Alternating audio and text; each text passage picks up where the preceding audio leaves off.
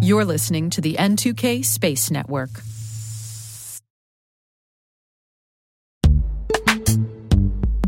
This episode is brought to you by Palo Alto Networks, the leader in cybersecurity. As AI-driven attacks increase, organizations can't afford to have network security that's stuck in the past. Discover how Palo Alto Networks can help you predict what's coming and proactively secure against it with a zero-trust, AI-powered network security platform built to secure whatever, whenever, wherever. To learn more, visit paloaltonetworks.com/network security platform.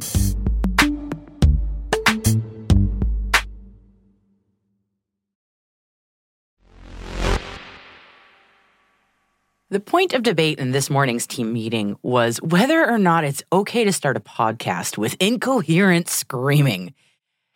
Hurting the ears of your listeners will make a lot of them very angry and is widely regarded as a bad move. So allow me to convey the emotion and break with the professionalism for a hot second and, oh my gosh, Starship, y'all, Starship! Round 2, integrated flight test. It's finally happening. T-minus 20 seconds to LOS speed rest. Go for deploy. Today is November 16th, 2023. I'm Maria Varmazis, and this is T-minus.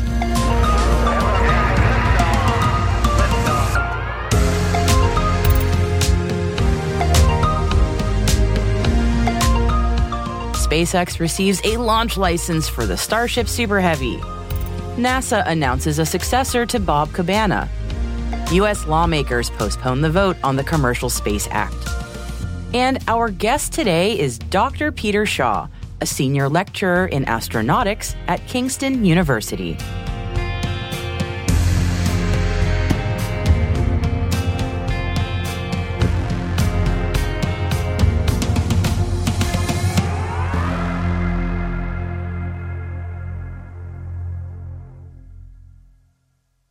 Now for today's Intel briefing. And zero surprise what today's top story is. What else could it possibly be?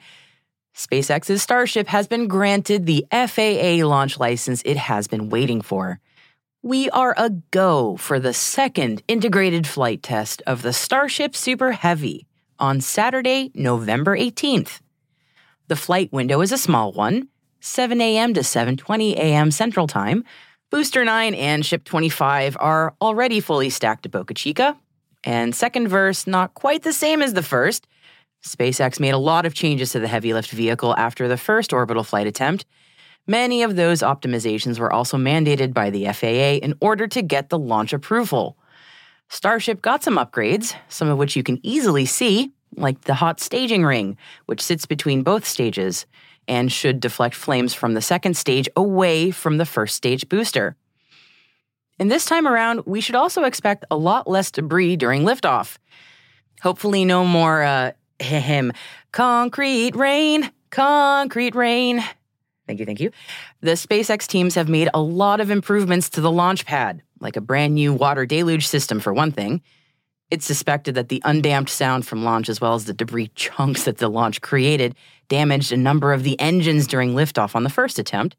So it'll be interesting to see the difference it makes this time around. And while the goal is for Starship to get to orbital space and loop around the Earth before splashing down near Hawaii, if it looks like it won't be able to do that, hopefully this time the flight termination system will work as soon as it is triggered, instead of an uncomfortably long amount of time later. Because when you hit that self-destruct button, it really needs to work. SpaceX officially announced the second test late yesterday, and this morning said that Starship is stacked for flight. This is another chance to put Starship in a true flight environment, maximizing how much we learn. Rapid, iterative development is essential as we work to build a fully reusable launch system capable of carrying satellites, payloads, crew, and cargo to a variety of orbits and Earth, lunar, and Martian landing sites. The first Starship flight test was earlier this year on April 20th, with 8:28 a.m. CDT as the scheduled launch and 8:33 a.m. CDT as the actual. I'm curious what everyone's thoughts are on the over-under for actual launch time for Starship Round 2. Well, there really won't be any under, so scratch that one. But do you think the launch will be relatively on time? A scrub? Well, we shall see. That guarantee is legit. It is exciting. As I'm sure you can tell, I'm excited for this, and you probably are too. If you're at Boca Chica, send us your views of Starbase. And we're rooting for the SpaceX team for a fantastic second launch of Starship on Saturday. Moving on to other items now, NASA Administrator Bill Nelson has named Jim Free as the agency's new Associate Administrator to succeed Bob Cabana. Jim Free is the current Associate Administrator of the Exploration Systems Development Mission Directorate, which oversees the Space Launch System for Artemis. Free's deputy, Kathy Kerner, has been named as his successor at the Exploration Systems Development Mission Directorate, and the change will come into effect in January. And an update on the Commercial Space Act of 2023, H.R. 6131, which we opened the show with yesterday. U.S. lawmakers in the House Science, Space, and Technology Committee approved some amendments to the bill yesterday, but the final vote on approval will not occur until after Thanksgiving. We've got a series of satellite communication stories now, starting with HughesNet. The company says its Jupiter 3 ultra-high-density satellite has successfully deployed its solar arrays and antennas, and the spacecraft has passed readiness testing by the manufacturer, Maxar Space Systems. Hughes is now testing the satellite communications with ground equipment, which it says is the final step before initiating broadband services for customers such as airlines, corporations, governments, and consumers of its popular HughesNet service. The Jupiter 3 satellite will bring over 5,000 gigabits of additional broadband capacity across North and South America. Viasat and Skylo Technologies have launched the world's first global direct-to-device network.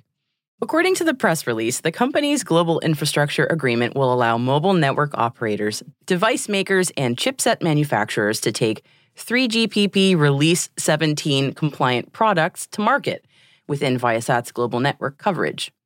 Viasat says the new network will support consumer smartphone services and unlock the potential for massive Internet of Things, automotive, and defense applications. Initial deployments are planned for early 2024 in North America using the Ligado Skyterra satellite network, followed by a global rollout. Mexico's government has secured a contract with Starlink to provide internet coverage over the country until 2026 for a cool $89.8 million. Mexico says that the service will be offered for free for its citizens. Starlink is among 9 companies to support the plan. They are also due to provide infrastructure for Mexico's state energy firm through December 2026, according to documents seen by Reuters. Space robotics startup Gitai has successfully completed its corporate inversion, transitioning its headquarters and parent company from Gitai Japan to Gitai USA. Gitai says the move to shift the company's headquarters to the U.S. positions Gitai USA at the forefront of global operations. Most of the company's employees and the entirety of its manufacturing operations have already been relocated to Torrance, California. The announcement comes nearly 1 year after Gitai USA first launched operations in the U.S. The European Space Agency and ISAR Aerospace have signed a contract extension to develop an efficient new flight tracking and safety system for future rocket launches with ISAR Aerospace's Spectrum launch vehicle from Norway. The contract is provided through ESA's Boost program to support the development, deployment, and use of commercial space transportation services in Europe. ISAR Aerospace has established a partnership with Andøya Spaceport to launch small satellites from the Norwegian spaceport using ISAR Aerospace's Spectrum launch vehicle. In a team-up nobody expected, the UK and Florida have signed the 7th UK-US state-level Memorandum of Understanding to boost trade and investment. Okay, somebody expected it, but the agreement targeted high-potential sectors such as space and fintech and is designed to boost exports and investment between the UK and Florida. This MOU is the first one that the UK has signed that focuses on the space sector.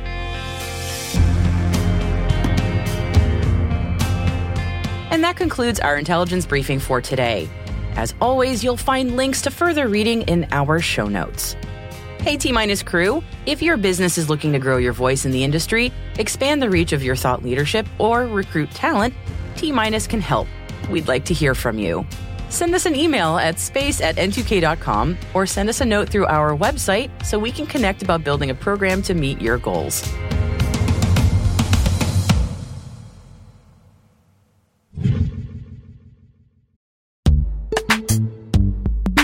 Imagine a world where you're always one step ahead of cyber threats, where your defenses are impenetrable because you see what others don't. Welcome to Team Cymru's Threat Intelligence Solutions. With real-time access to the world's largest threat intelligence data ocean, they enable you to turn the tables on attackers. Transform your security from reactive to proactive through accelerated threat hunting and incident response, made possible through automation. Empower your team with visibility and insights to start defending your organization like never before. Team Cymru. Be the hunter, not the hunted. Learn more at team-cymru.com/cyberwire. That's team-cymru.com/cyberwire.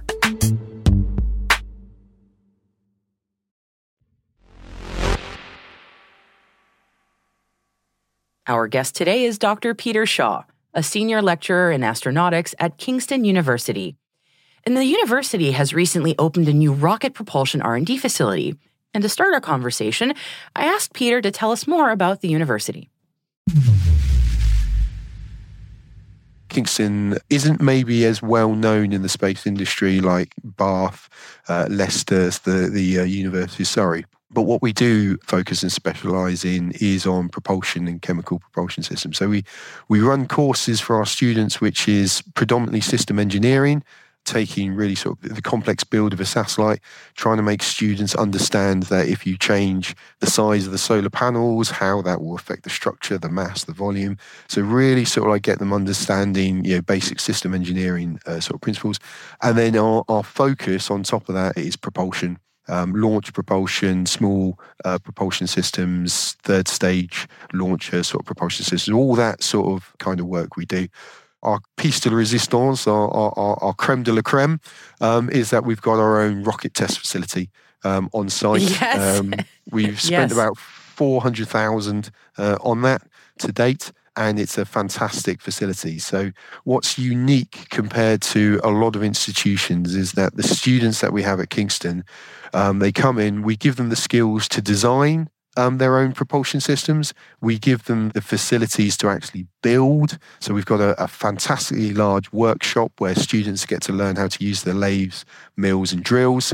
So it's not students going up to a technician and say, can you build this for us? It's them actually building it themselves, which is quite a unique opportunity. And part of the fun also, I would imagine. Yeah. Absolutely. Yeah. Absolutely. Yeah. And then they get to take it into our test chamber and actually test fire the rocket engines. And so this is at undergraduate level.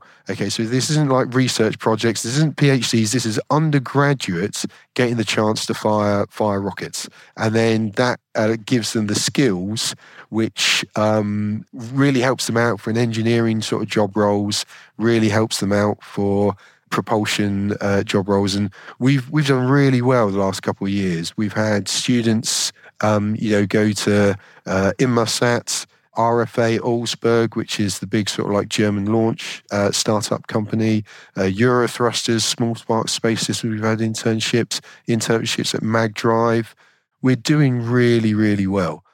Thank you so much for setting the story there, because when I saw the press release about the propulsion facility, I was really fascinated by it, not only because of basically everything you just went through, but also the story about how the propulsion facility came to be. Could you tell us a little bit about like where it is and how you actually, because you had a huge part in making this happen, right? So can you tell us a little bit about that? First of all, it's building on the shoulders of giants, type thing. There were a number of lecturers before I turned up who paved the way with the university to actually show that rocketry and rocket experiments could be done on campus. So we've actually been test firing engines for quite a number of years. But when I turned up, what I was able to do was to bring a hefty amount of industrial experience. And so we took the facility that we had at the time, we basically dismantled it, and we basically created a new chamber. So our current chamber is a blast chamber. and it's licensed up to take up to 120 gram TNT explosive environment, which effectively is, putting 2 hand grenades inside the blast chamber, closing the door, letting it go bang, and you're okay sitting on the outside. But to add to that, it's not just 120 gram TNT, it's 120 gram TNT whilst an engine is fully firing. So you've got all of the flow of the gases through the system. And then on top of that, we've got all of the safety systems which are involved with that, the gas monitoring, the pressure systems, the temperature, the noise as well, because we are relatively close to other sort of residential buildings and so on. So we want to be good neighbours. And then also the gas monitoring and the being able to know exactly what we're putting out into the atmosphere, which for most people who might not understand is mostly carbon dioxide, water vapours, a little bit of carbon monoxide, but not to any dangerous sort of levels. So yeah, it's really interesting. A lot of people I talk to for the show, I shouldn't say a lot, but many people I talk to are working on space infrastructure, sometimes research and facilities, and a lot of times talking about the challenges and finding a place that's appropriate to do the work that you need to do while also being a good neighbor, keeping in mind the environmental challenges is a big one. And I'm just in admiration of what you all have been able to achieve, and especially, again, opening up so much for students so they can learn. And also, from the release, I'm reading a lot of different partnerships as well. Could you tell me a bit about those partnerships? Because they sound fascinating. So one of the good things is a bit of self-promotion here. I'm also part of the Space Skills Advisory Panel, which is a panel of experts which advise government departments and the UK Space Agency. So it's really helped with networking. And what I'm able to do is then bring that networking into the university. And I'm also part of a few other things, the Space Universities Network, the Space Academic Network, and the UK Propulsion Working Group. So all of these kind of external activities that I get involved with, I'm then able to bring these experts into. And one of the key things, and the things that I really enjoy, is actually introducing the students that I have to these companies so that they can get involved in internships and job placements.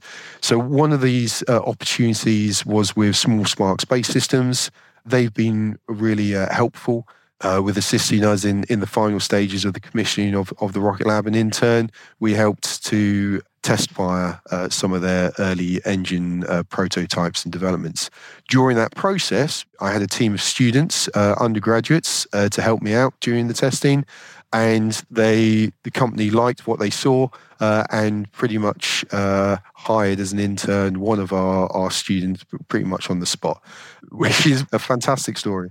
It's not a unique thing. We've done a lot of good work with a lot of companies, and we've had a lot of good internships, as well. So our students are getting some really good sort of insight. That just makes me so happy to hear. On a personal level, I love stories like that. With that view that you have, a macro view of the UK space sector, which is really growing and quite quickly too, that view that you have of the need for the growing workforce, what do you see as sort of a gap that needs to be filled in terms of capabilities or anything? Yeah, I'm just curious what your thoughts are. This is something that I spend a lot of time talking to other people and about. And as I see it, there are a few things. Okay. Immediately, what companies can do is get involved with the SPIN internship program. Okay.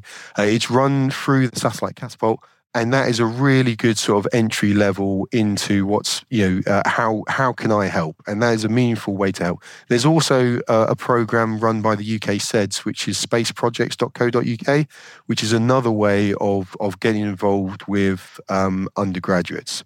Now, taking that a step aside, looking at the space skills gap, okay, that we do have some significant issues, okay? One of the biggest things that I'm trying to win and influence people over is the idea of a new learned body. So you've got the Institute of Mechanical Engineers, you've got the Institute of Physics, you've got the Royal Aeronautical Society, and they play a big pivotal role. If you look at the statistics done by Space Skills Alliance, the majority of people who are in the space workforce have degrees from either the courses accredited by the Institute of Physics or courses accredited by the Royal Aeronautical Society. Okay, and these institutes, they accredit the university courses, and which means that every 5 years, a university course has to meet certain requirements to get a rubber stamp and say you're fit to do the course. The issue, which not a lot of people realise or understand, is that the accreditation, for space courses or courses which offer space, there are handbooks and guidebooks given out by institutes like the Royal Aeronautical Society, and the only mention in their handbook is to do with spacecraft is we would like to see more space courses. There is no guidance in those handbooks which say you need to cover this area, you need to think about this area, you need to do this when considering space engineering courses. And that has a big impact on what the universities are actually designing in their university courses, and hence what skills and curriculum and content which is then actually given out to the workforce. And what we're finding is that in this new space economy where it's no longer big primes, it's no longer the Airbuses, the BA systems, you've got a whole explosion of startups and SMEs coming into the system. They keep on talking about this conversation of needing people with experience. They need people with 2 or 3 years experience. I'm going to turn that on the head. And what they actually need, in my opinion, is students with the right content, knowledge and skills to be able to join their workforce. And the problem is that what universities tend to do at the moment is we develop chemists, we develop engineers, we develop physicists, we develop X, Y, and Z. And what the space industry needs, which is a multidisciplinary sector, you need multidisciplinary skills, is that we need to have a more nuanced approach. We need graduates coming out with hands-on practical experience, with knowledge in electronics, with knowledge in engineering, with knowledge in certain physics, with knowledge of certain computer processes like, for the development of using applied AI in our systems. And we need to wrap that into a bundle and we need to send out. But unless we have an accrediting structure or a learned body, Institute of Space or Institute of Space Technology, UK PLC, we're not going to get that, because we have instead a lot of the other institutes focused on their sort of domain areas. And so those students go into the workforce with only a partial part of the portfolio of skills that startups and SMEs are really seeking and wanting. And until we get a grip and really solve that issue, and somebody stands up and says, I'm going to start the Institute of Space Technology or Space Engineering, and we have some funding and have some membership funding into that, we're going to be having the same problem, in my opinion, in 5 years' time, 10 years' time, 15 years' time.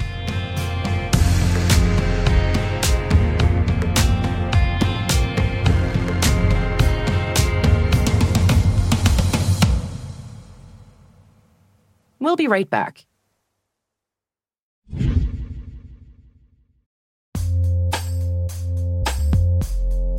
With over 8,000 threat hunters analyzing over 65 trillion signals daily, Microsoft works tirelessly with the federal government to keep our nation's data secure. This 30-plus year partnership is driving mission innovation that is secure by design. Whether optimizing your existing defenses or tackling advanced threats with AI, Microsoft gives you the intelligence and the automation you need to defend at mission scale. Let's work together to stay ahead of emerging threats and secure your mission anywhere. Learn more at aka.ms/fedcyber. That's aka.ms/fedcyber.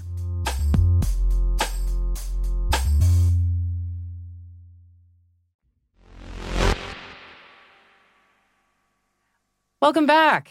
And avid listeners might remember that a couple of months ago, you might have heard the beautiful soundscapes made from several years of data from ESA's Aeolus satellite. The blips and doots and blahs represent data points gathered from the Aeolus as it recorded winds across the Earth, the massive impact of the Tonga volcanic eruption, and even captured the eerie global quiet during the beginning of the global COVID-19 pandemic. And while there's sheet music for it, it'd be quite a challenge to actually play that composition, though you are welcome to try. So it's a different approach for the latest composition of sonified data from NASA's Chandra, Hubble, and Spitzer telescopes, with a piece written by composer Sophie Kastner called Sounds of Space, Where Parallel Lines Converge. This piece translates into music the X-ray, visible, and infrared data from a composite image of our galactic center, focusing on the X-ray binary, arched filaments, and the supermassive black hole Sagittarius A star. So in a way, we can have an audio experience of the image, which is great for a podcast, of course.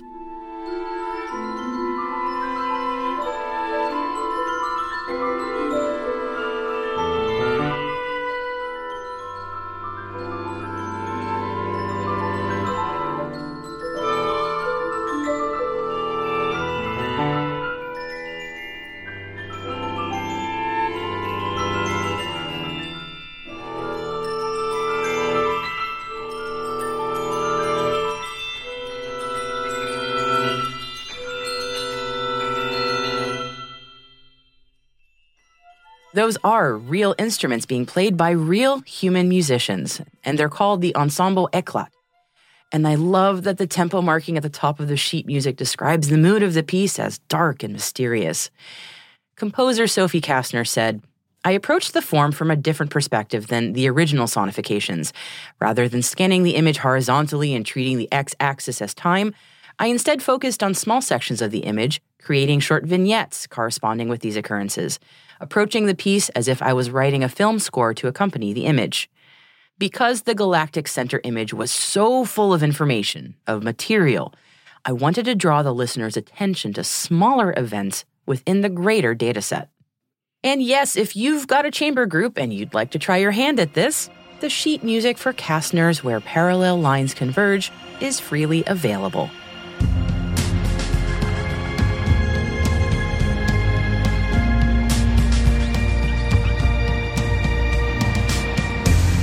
That's it for T-Minus for November 16th, 2023. For additional resources from today's report, check out our show notes at space.n2k.com. We're privileged that N2K and podcasts like T-Minus are part of the daily routine of many of the most influential leaders and operators in the public and private sector, from the Fortune 500 to many of the world's preeminent intelligence and law enforcement agencies. This episode was produced by Alice Carruth. Mixing by Elliot Peltzman and Trey Hester, with original music and sound design by Elliot Peltzman. Our executive producer is Brandon Karpf. And I'm Maria Varmazes. Thanks for listening. We'll see you tomorrow.